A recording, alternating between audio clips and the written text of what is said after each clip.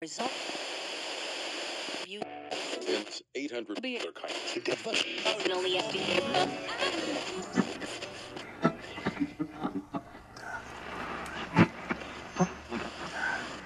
Whoa! So this is Radioland, huh? The infinite turtle, the waves through the ether fuzz roll on forever. Roar!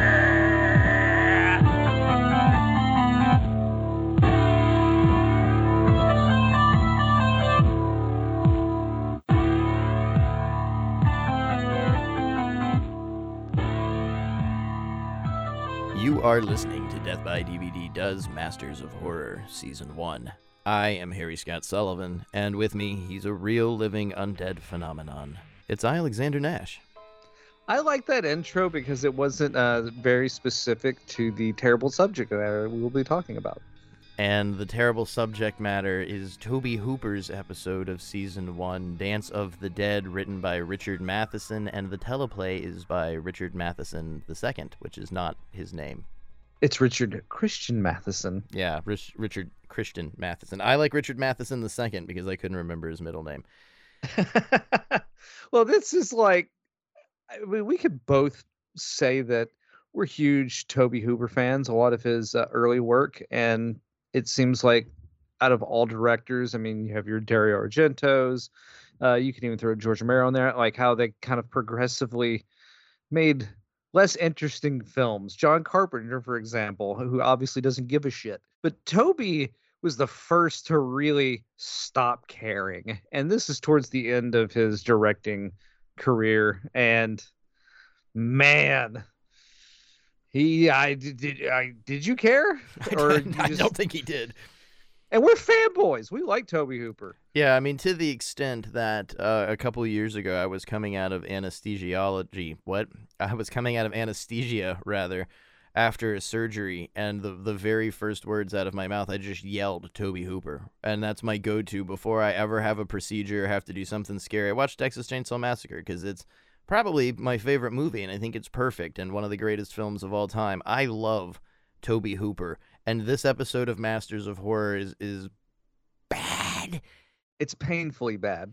Really, and I don't know when Tobe stopped caring or if that's the case, but it really doesn't seem... You could put you could have put my name on this now, even though it came out 17 years ago while I was in high school, and it'd still be pretty believable. It does not feel like Tobe Hooper.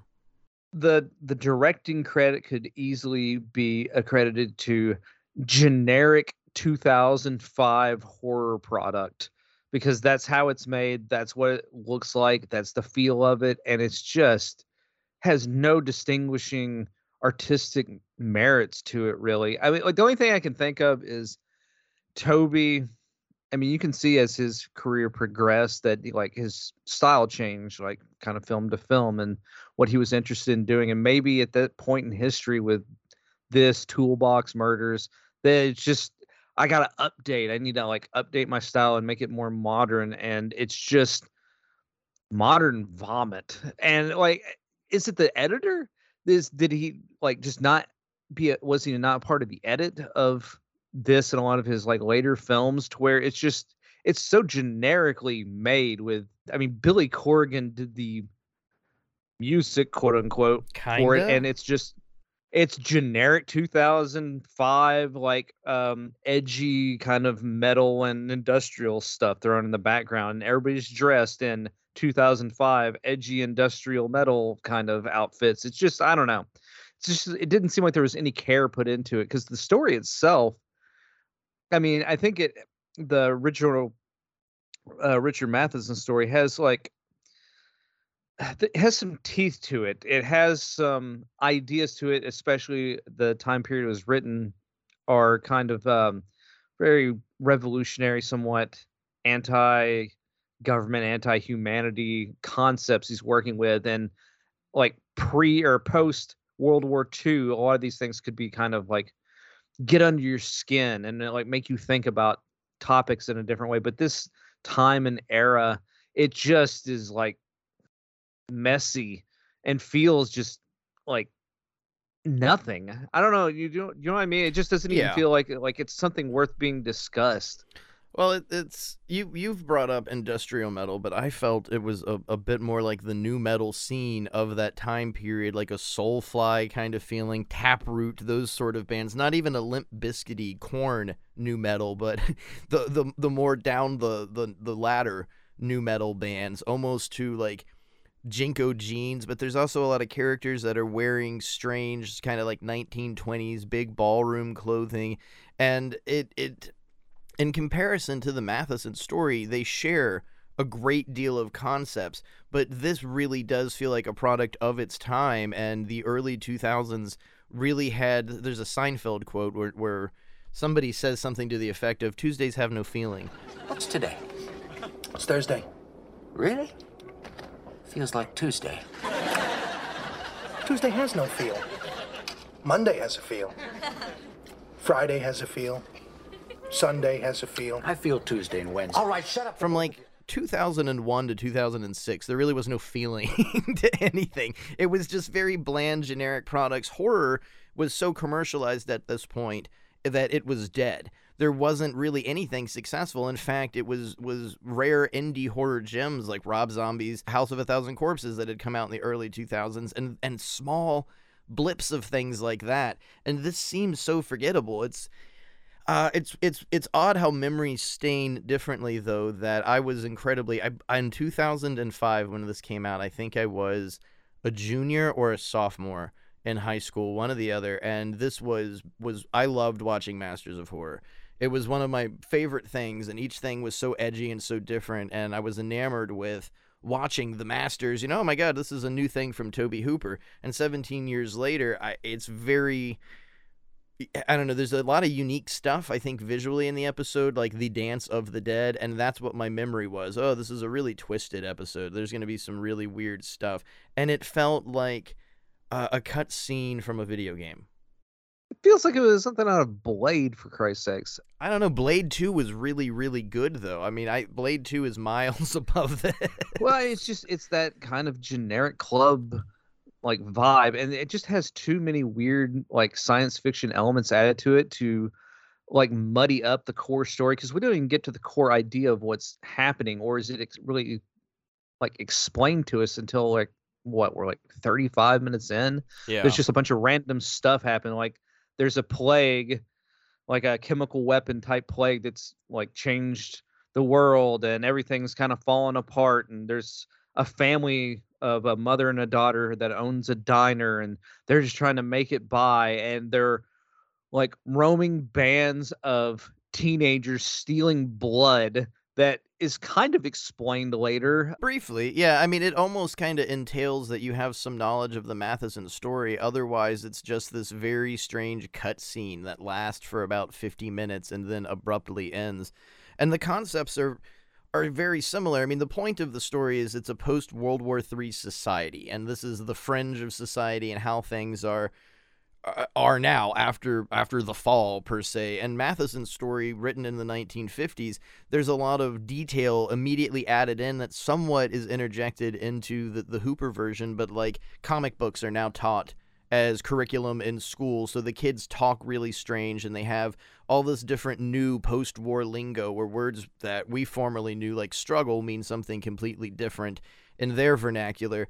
And the story is about these people in a convertible driving to this bar, and a lot of that is what we end up watching. I mean, it feels like it's 20 minutes of this high-paced, static car scene where there's some great dialogue. You can't hear it that well. It's an awful sound mix, and it's just, there's too many effects. There's too much sounds of the car, other people are talking, and you've got one character acting his heart out, and you don't get to hear any of this insanity. And there's so much shaky cam and so many distractions thrown over the image, as opposed to trying to make it like weird comparison, but like some of the stuff in Halloween Ends, that the teen runaway angle in Halloween Ends, how that vibe kind of feels is what they seem to be trying to attempt, but it just doesn't work in this capacity. It just feels kind of lazy, and it feels like it's added on, because the core ideas of the story, I mean, the overall ending of it is like the cruelty of humanity,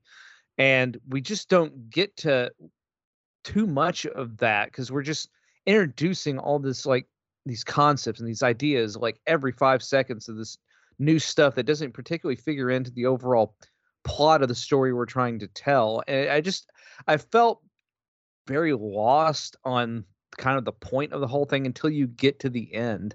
And you get your like EC Comics, irony ending in this version, but it's like it seems like it's almost like a postscript. Like it's not even like particularly important to the story. It's about the teens. I'm like, but they just seem like every day, like, like youth run amok, like stuff. It doesn't like seem revolutionary. It doesn't seem like how society's crumbling. It's just kind of how society is. And a lot of that's probably budgetary, but it's just, I don't know. It's just generic.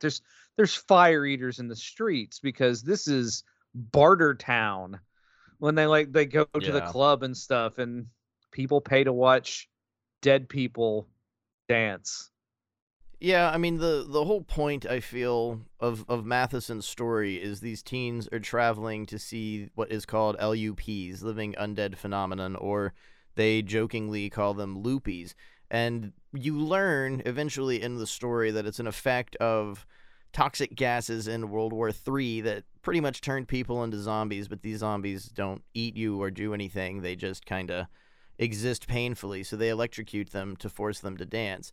And that somewhat is the idea of what the Hooper Masters of Horror episode is about. But as you were just explaining, so much stuff is interjected into it. The idea of simplicity with Matheson is a great amount of detail. If you've ever read the man's work, I strongly recommend it. I Am Legend is one of the greatest books of all time ever written, one of the greatest pieces of literature ever, point blank, no argument. He's brilliant, but he's a very descriptive writer, and something is boring or lackadaisical as a car ride, he can bring into a great amount of life, and he describes the city, and as they're driving, kind of this fallen end of the world scenario, and when it translates into the Hooper version, there is just absolutely too much going on. If you'd focused on that sense of dread and simplicity, which we all know is a specialty of Tobe Hooper, he can really build an incredible sense of dread with nothing, just a soundtrack and people screaming. It's what made him iconic.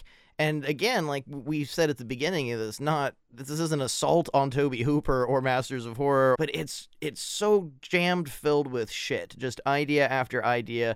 And I don't want to for one blame anybody, but if blame has to be put, I think it might be a lot to do with the teleplay and the son of Matheson updating the story, and it's just not a good update, especially with the political climate of 2005. I think there was a lot more interesting that could have been done instead of, like you said, it's just like, I mentioned a video game cutscene, and you mentioned Barter Town. This feels like a cutscene from one of the Mad Max video games, if anything. It doesn't have its own feeling. And I'm looking at the Wikipedia article for this episode right now, and I find this funny.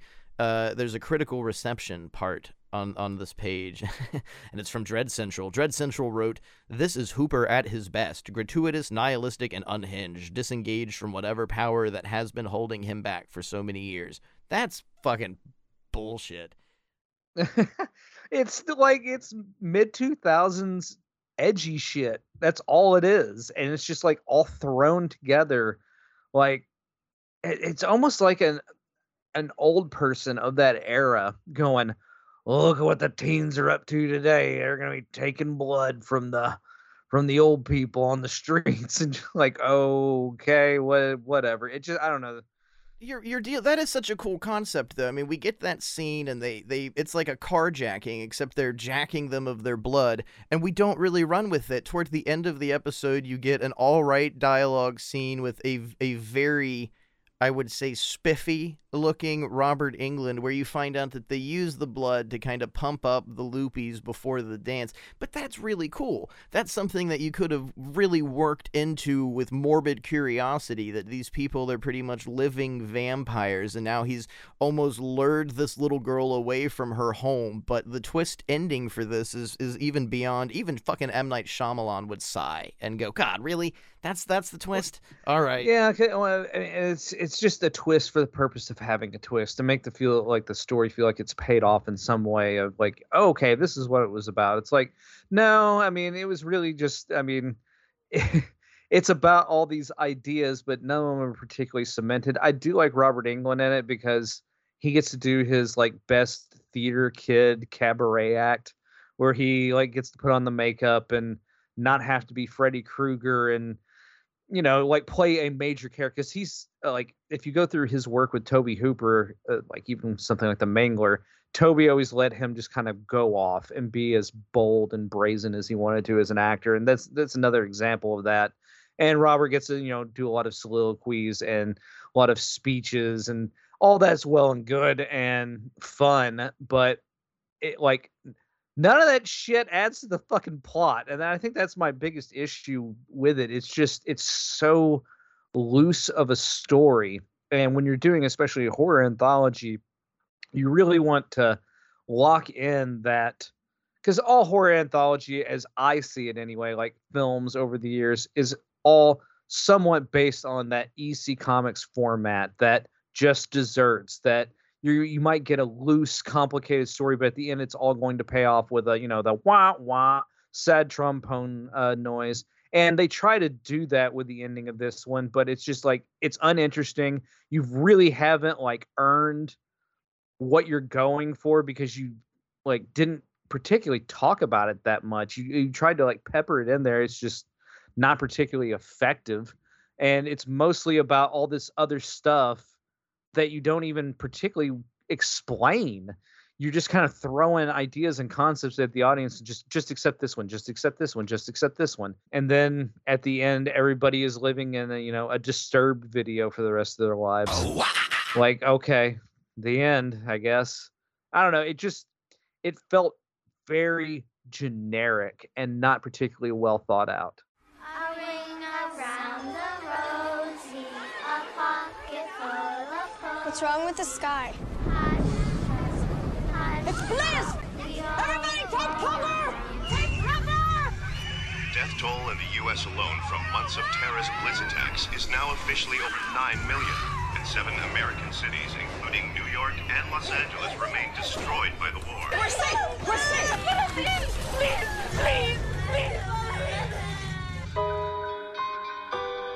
Don't you want to see the world? My mother says that there isn't much left of the world. Plenty left if you know where to go. Everything people in mesquites do is a goddamn trick. I'm not losing another daughter. Mommy let you out? What is it? It's what's inside your head, Angel.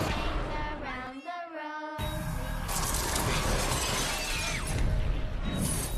rose. Ladies and gentlemen, I give you the dance of the dead.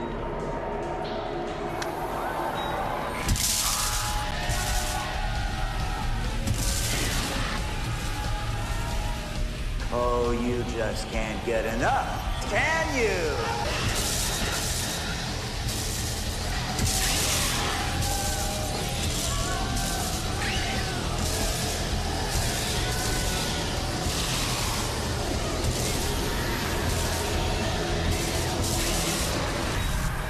How long was I out? A few minutes. You go somewhere good? Too much of the plot, the core plot at least, is given away, and you kind of figure out what's going to happen at the end, and then throughout the story, so much interesting stuff is interjected that ends up being far cooler to me than the idea of what's going on, because we are introduced to every character in a diner sequence, and we find out that our lead, Peggy, her sister has disappeared, but then these marauders have come into town, and her mom throws her out, so obviously she's going to fucking leave with them, and somehow we're going to, spoiler, find her sister at the end of the story. And we do, but along the way we get all these weird and wacky drugs that are shown at us. We see some of the environment. Again, we've got this carjacking blood sort of thing. They're blood pirates, and all of that really, really is awesome, and it's just blips of stuff instead of it having any hook to really sink in or any explanation as to why they have to survive this way.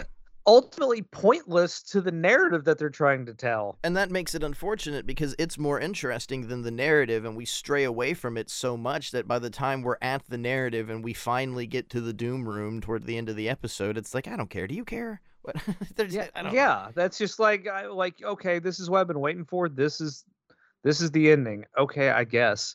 And when you do watch a horror anthology, you want the payoff. You really want it to pay off. And I think some of the masters of horror do like have that. I think Coscarelli's Instant and On and Off a Mountain Road has that EC Comics payoff. I think, there's even Jennifer to an extent has that payoff. We'll talk about that later. And in season 2, Hooper did an episode called The Damned Thing, and much like this episode, it has the same vibe of like, well, here you go, here's the ending. Well, you didn't earn any of this. You just kind of slapped this on at the end to kind of go, here you go, this is what's been happening.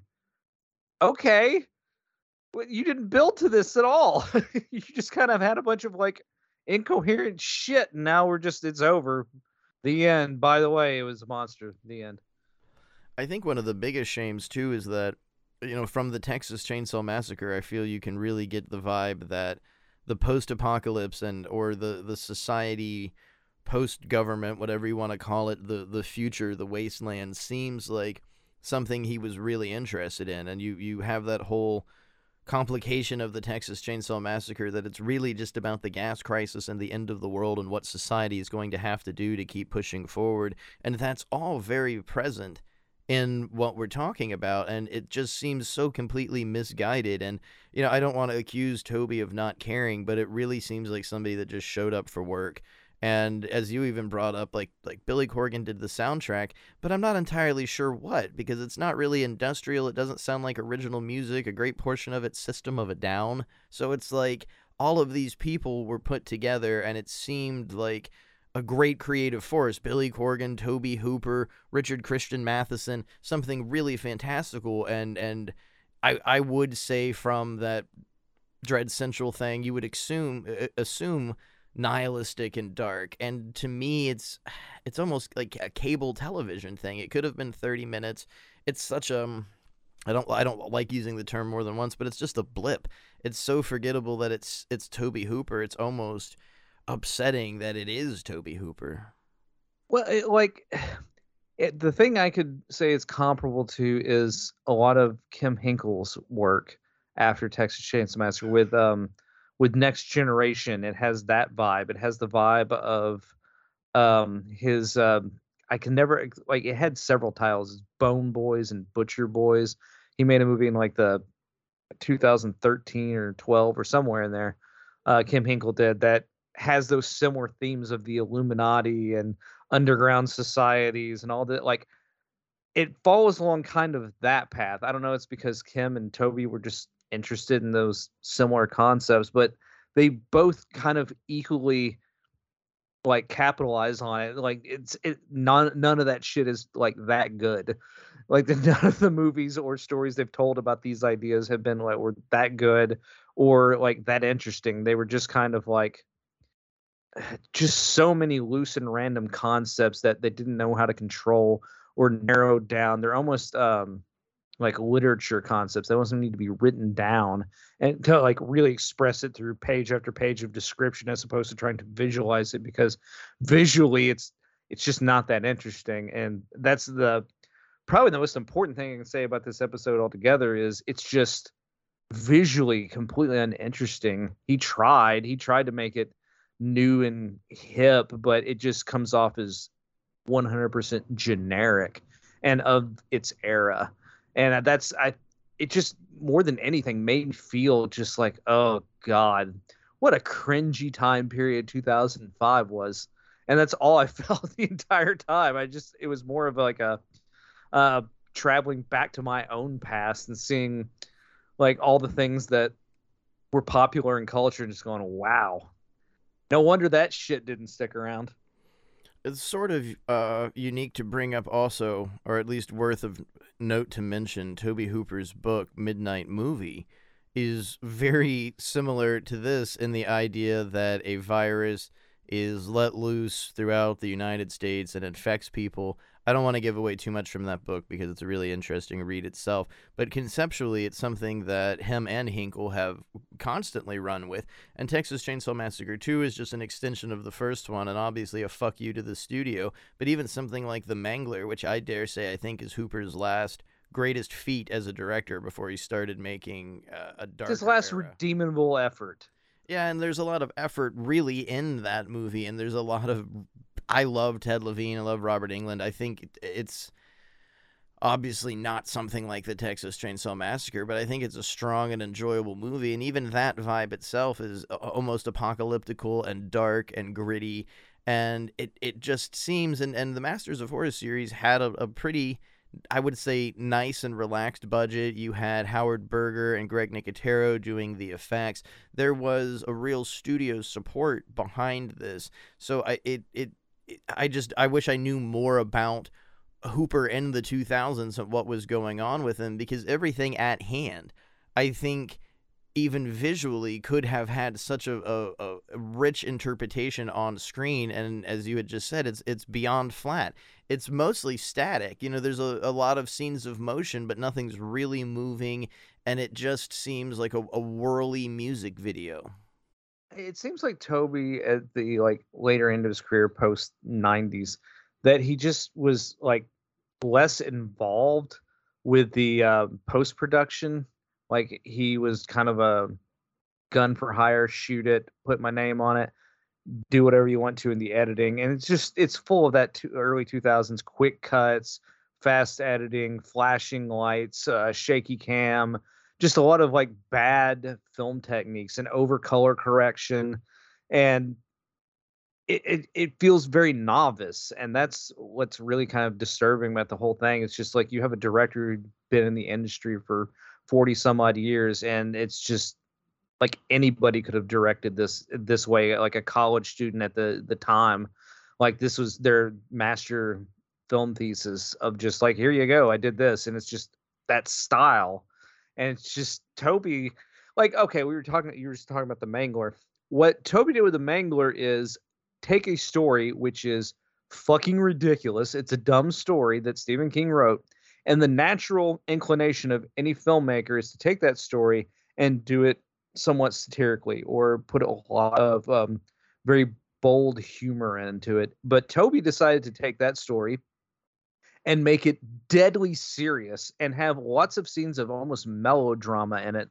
It's not that it doesn't have a sense of humor. It does have a sense of humor, but it's very underlined the surface sense of humor. And it concentrates a lot on intense dialogue scenes and less on action or fast-paced cutting. So he did what I think was appropriate for that script, which was take it and just make it as serious as possible. And as if you take it serious, maybe the audience is going to take it serious and you'll draw them in.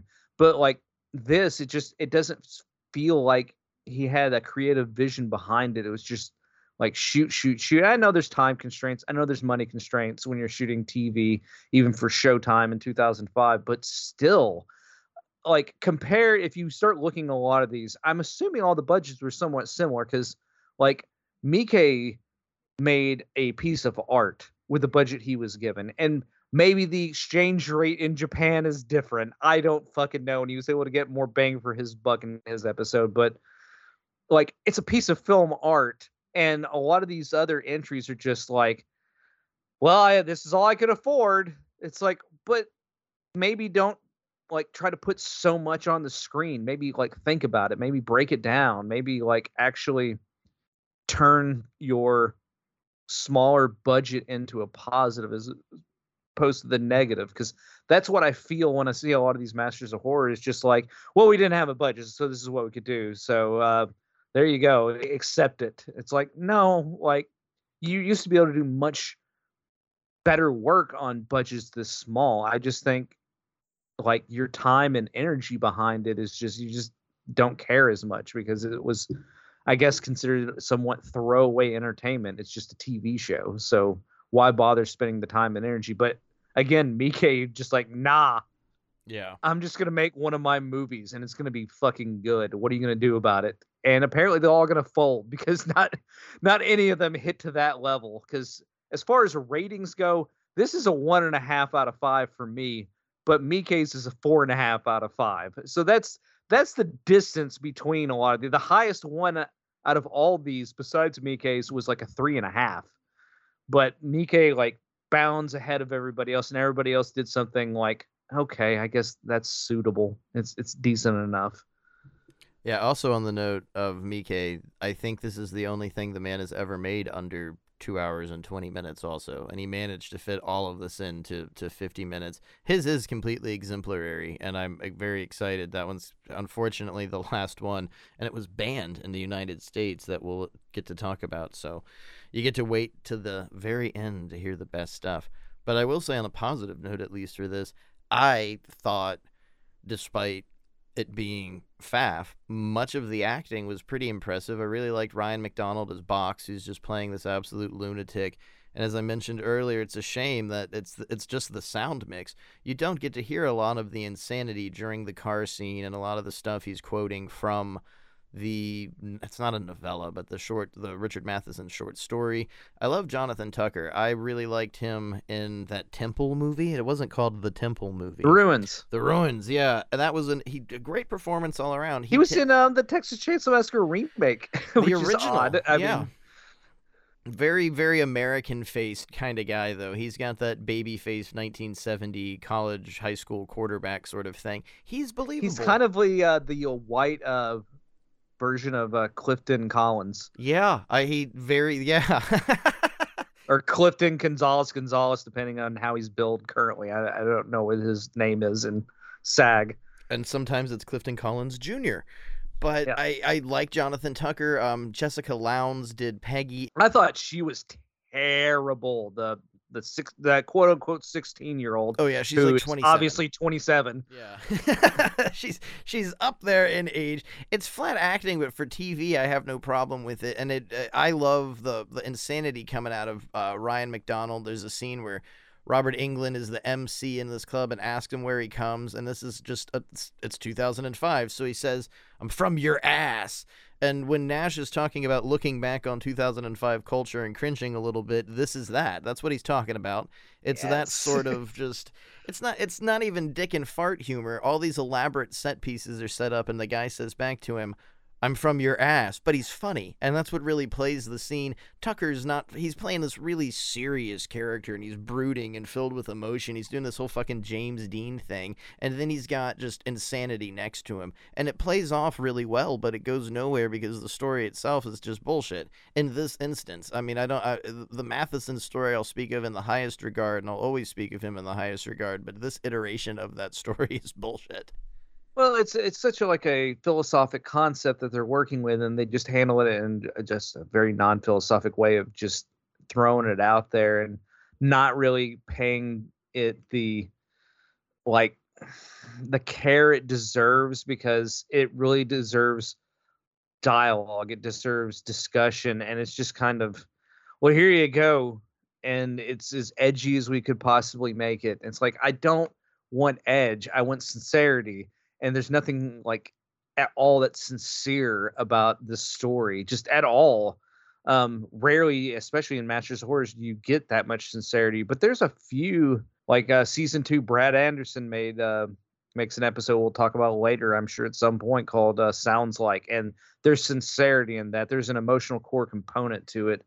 And this doesn't have that. This is just all fake edge. It's just, I don't know. I don't know other way to explain it other than that. It's a pizza cutter. It's all edge, no cut. I don't know. I can't remember the quote I was trying to say. I don't know.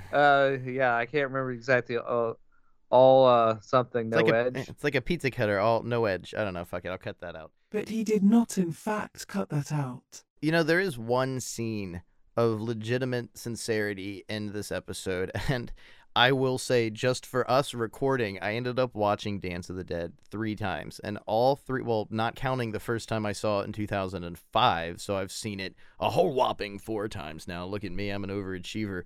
But there is a moment, and I'm not sure which girl it is, but they're not leads, but the 2 sub-leads, Box and Jax, Jack rather, with no C, played by Jonathan Tucker and Ryan McDonald, have these 2 tag-along girls, and they're at the Doom Room, or the Doom Club, or whatever the fuck it was called.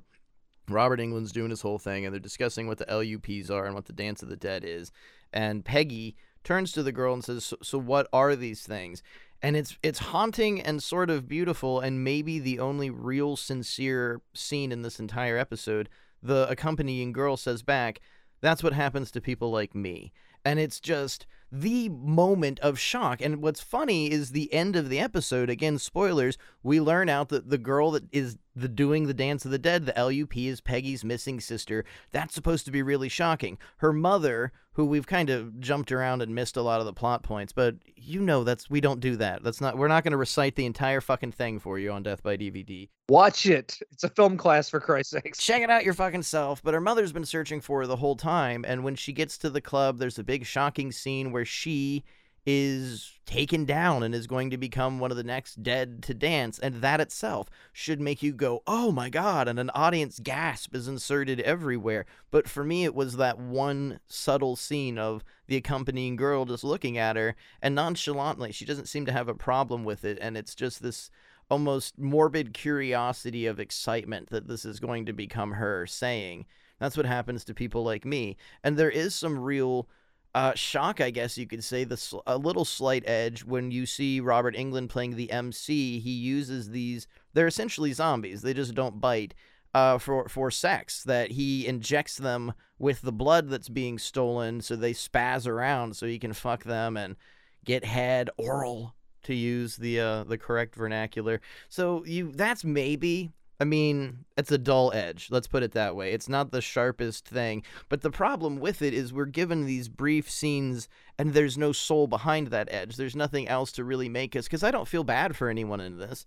There's no emotion. None of these characters seem like they're real for me, and no matter what shit I'm watching, it could be Ultraman, a Japanese children's show. When I'm watching something, I try to detach myself from my reality and believe that what I'm watching is 100% real, that I'm going on this ride in this universe, and I just don't feel that I can do that with Dance of the Dead, that it's just constantly stop and go. It's like you're learning how to drive when you're 16. Hooper just keeps hitting the brakes every time he accelerates a little bit, and it's really damning for me. I mean, it's my fucking opinion, so I, again, don't want to come off like we're trying to assault and jump this fucking episode and tarnish the name of Tobe Hooper, but you can't always kiss ass.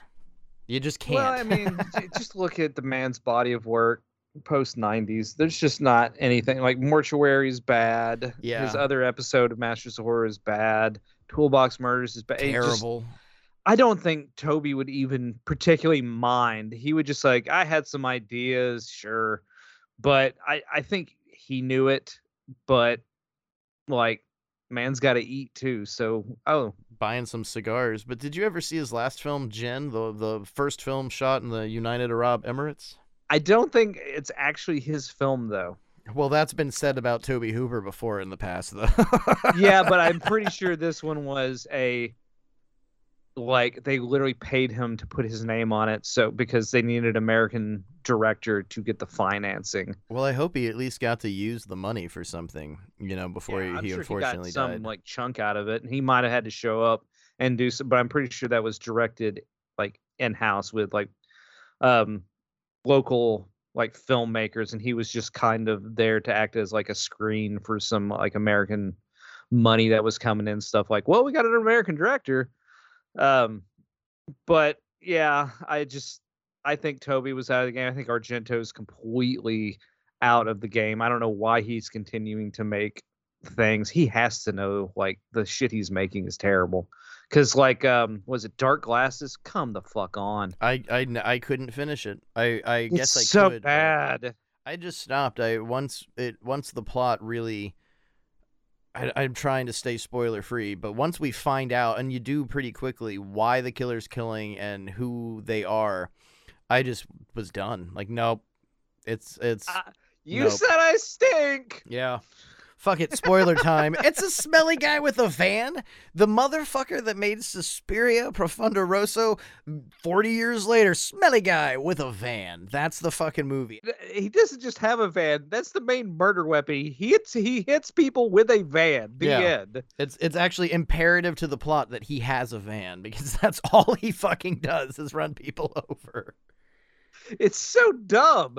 And all of his movies have the last one that I could partially get behind, and I'm no big fan of Stendhal Syndrome. I don't think that's a particularly good film either. But was it Sleepless? Sleepless was okay. It was kind of a somewhat return to the giallo genre and stuff.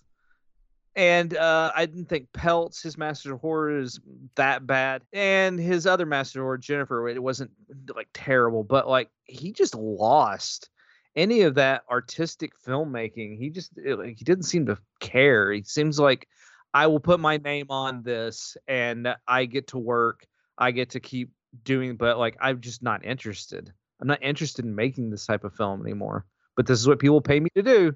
What is the American one that he did with the head cutter off device? Trauma. Not a fan of Trauma either. I'm not the biggest fan of it. I did get, I believe it was Vinegar Syndrome put that one out, and it looks nice now. I think maybe a lot of the problem is the original version of the movie just fucking looked like shit. Now it's been all blown up and cleaned and is interesting, so you can actually see a lot of the gore effects on it. But it's again very similar to Tobe Hooper with just, it doesn't even feel like they ran out of gas. It just felt like they got out of the car completely, both of them. And I mean, for me, Opera is the last greatest feat of art from Argento. And that one, there's a certain, it's not a great film, and it does have a little bit of an Argento vibe, but it feels more like stage fright to me. It doesn't feel like there was the amount of care. And talking about Masters of Horror, John Carpenter is a lot of the same way that, I know you know how to light. I know you know how to, move a camera appropriately. It's just, you just stopped. You're just that's a lot of fucking effort. Let's just go ahead and just let's just shoot it flat and get this over and under budget and in time. It's but you made Escape from New York. You made it was Dean Cundey. You're only your saving grace. Did Dean Cundey make all the Carpenter films look good, and Carpenter just doesn't know how to make shit look good? Because that's what it feels like a lot of the time. Well, this is the man that regularly and openly says, I'm a terrible musician. I just press a button and let the synth do everything for me. So that very well could be true, but I also don't want to turn our Masters of Horror spectacular into us challenging him. You know what? Get in here and fucking fight me, Carpenter, you son of a bitch. Because I love each person, each of the 13 directors in the first season. I really can say I have a love for, and that is such a strong word, such a strong emotion, but I love Tobe Hooper. I love Mick Garris, but I don't always love the art that Tobe Hooper and Mick Garris make, and the same goes for Joe Dante, Don Coscarelli. That's not true. I can't say that about Don Coscarelli. Every goddamn I can't say thing about Joe Dante or Don Coscarelli, because I think they've always been successful in the stories they're trying to tell. They might have some issues here and there, but they always make something that is watchable and interesting and entertaining. But a lot of the other filmmakers, they just bomb out. Coscarelli's never made a bad film. Frank Henenlotter's never made a bad film. They might make some ones that are less successful, but Argento has made plenty of bad films. There's a thing with Don Coscarelli, and it always have to be of note when you're reviewing his films. If Reggie Bannister is not in the cast, it's not going to be his best work. It won't be subpar, but it's going to be... And it's true, Beastmaster and Incident on and Off a Mountain Road would be the only two films from Don Coscarelli that I would give maybe 3.5 to 4 stars. Everything else, 5 stars. Don't What about care. Vision Quest? Or is it... No, Survival Quest. Vision Quest is a Matthew Modine picture. Reggie Bannister is the helicopter pilot. Oh, you're right. Yeah, he's technically in it. Briefly. I usually am good with Reggie. Like, I can tell you most of his roles. He's in one of the Manglers. I think he's in Mangler 3, or it might be 4. He's even in Bubba Hotep. He's the guy that runs the old folks' home. He just doesn't have a ponytail. Yeah. Well, everybody's in Wishmaster, though. That's what's the glory of that movie is every few seconds. It's like the Expendables, except 50 Cent isn't in it. 2 hours and 45 minutes. The new Expendable movie is 3 hours of 50 Cent. Who wants to go see it with me? Woo! No, thank you. Direly off subject, but I just want to point out the new Expendables movie is 3 fucking hours later. This is why people are striking. This is the problem with modern cinema. Give us a 3-hour version of Dance of the Dead. Maybe Hooper might have told. I don't think it has anything to do with time. I think if he had 2 hours to do this, it would have just been like a 40. He would have just added extra fucking car shots and like weird stuff to throw in there. The driving scene would have literally been 48 minutes of the movie at that case. And I'm exaggerating with how long it actually is, but it is an excessively long scene with just people in a car doing some crazy drugs. And you've pointed this out aptly multiple times, so I'm just driving it in again. If any of this had an application that forwarded the story to anything, it would have been great. But otherwise, it's just these blips and these scenes, and it doesn't feel like there was a composition to the scene when clearly there is. The story at the end presents itself, but that itself is a shame that at the end we finally get sense of it. And I was bringing it up earlier, you've got the Dance of the Dead. It's the name of the episode. But in the first, 15 minutes, it's unveiled to us. That's a bit problematic, I guess you could say, because there's no excitement for the end of the story when you finally see it, and that's supposed to be the utmost lack of humanity, that there is no more hope. It is a disgusting fetish that these people have, watching these bodies in death still forced to entertain as slaves from the grave, and it just isn't emotional, and that fucking sucks, because it's set up to really be a hit to you. It really should be mentally disturbing. It's just dumping little clues along the way, and you can do that, but you like your ending, your like explanation, your payoff needs to really pay off if you're gonna do it like that. And the payoff is just kind of like, that's what this has been about. Okay, whatever. It's like that M. Night Shyamalan scenario of how he always has to have that twist. So every movie you watch of his, you're waiting for that twist. You're waiting for that twist. And when that twist isn't sufficient or it doesn't pay off, you just feel kind of ripped off.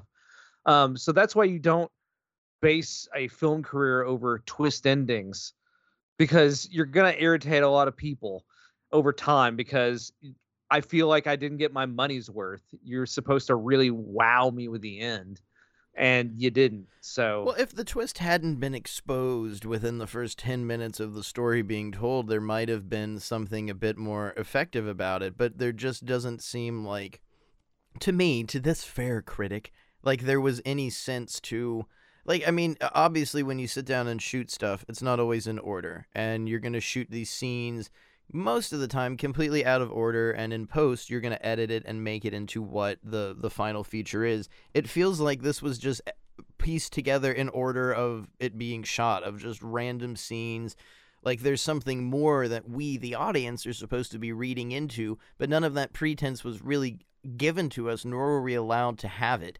And it's, you know, I don't want to end things with being like it's just fucking poorly directed, but sometimes I guess you got to throw an arrow at your heroes. It's just a poorly pieced together piece, and I am never in any position to say something is or isn't art, but you had brought up, especially with Takashi Miike's, and it's growing on me. When we get to Jennifer, I think we'll be surprised that I have some positive things to say with the concept of that, but it's a little bit more evident with some of the other masters.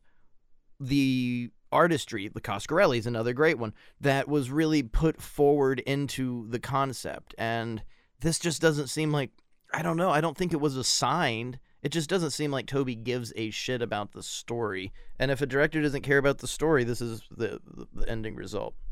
And you're allowed to like it. Like, I don't want people to come to the end of this and be like, it's well, not fuck. about that. It's all subjective movie criticism shit. It's just, for me, what I like about Tobe Hooper is not there. and it's just incredibly generic.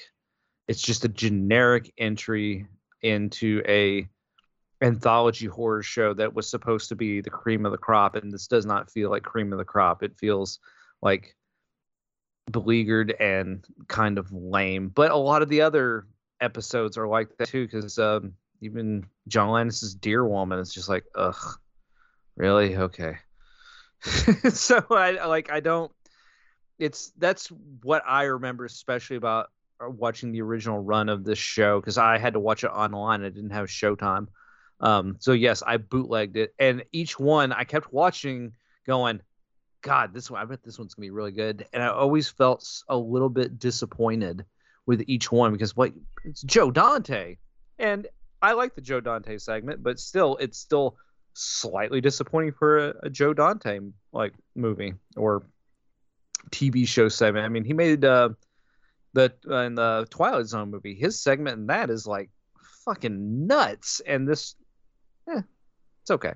I'll definitely get more into how it felt and what it was like when I first watched Masters of Horror when we do the Joe Dante episode.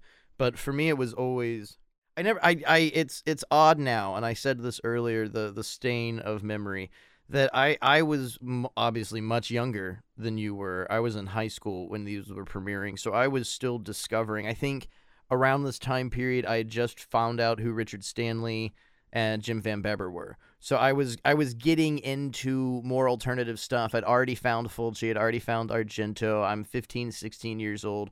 So the names were more important to me than anything else. And this utter excitement of there's going to be a show that has all of these people. Dario Argento. I had just seen also a writer. I was so excited for Mike, and his was Banned. It was soul crushing to me, and I eventually got to see it about a year or two later. But I'd just seen Ichi the Killer.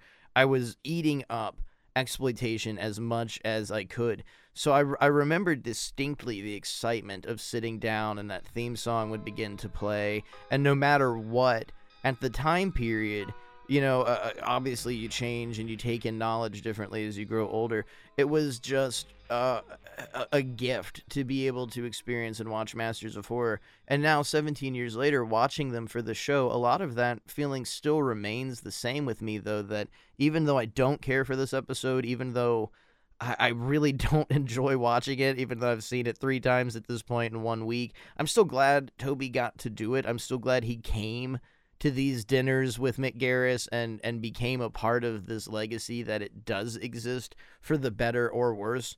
And it's just that excitement, because there are so many people that are going through what we went through years ago when you first discover these people and you first find these things. And I never want that trajectory to go away. I don't want somebody to hear something like this and be like, well, I'm not going to watch that, because who the fuck knows? It could speak volumes to you very differently. It could affect you differently. And I remember distinctly being enamored with this episode when it came out, and maybe because I was of that culture's age. I was dressing like that. I was into that sort of stuff. You were an edgy boy.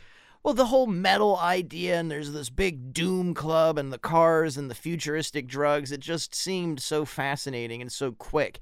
And now that I've said that, it kind of gives me a perspective that it could be from that teenage angle, and that's why it's so fast and so static. And of course, this is an excuse at the end for Toby, in his defense, but it really does connect and reflect more to a teenage idea and a teenage brain than anything else, because it's metal, baby. It doesn't need a point. And I do agree with you. It's kind of like an old man.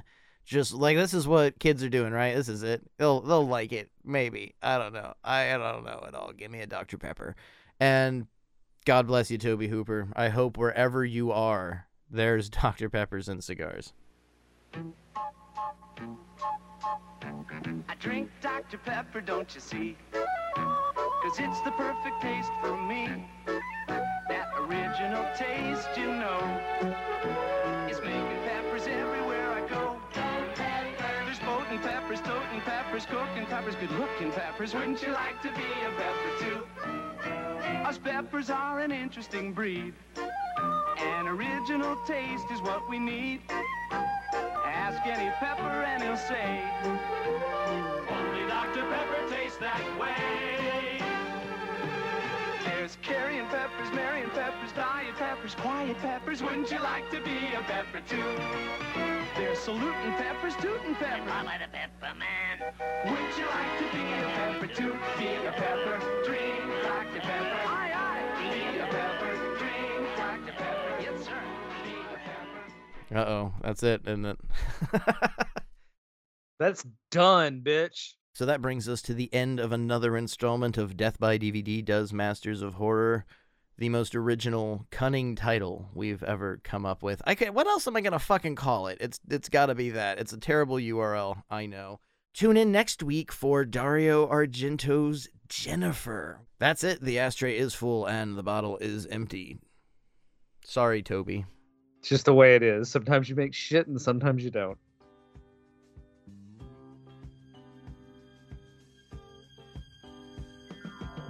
Death by DVD is recorded in front of a dead studio audience.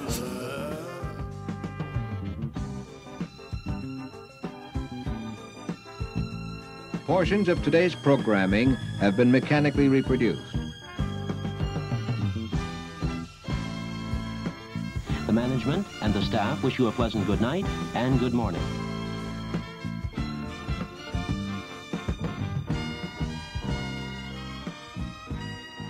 Death by DVD is broadcast from on top of Blue Crystal Sunshine Mountain in Anytown, USA, with transmitters on top of the Empire State Building.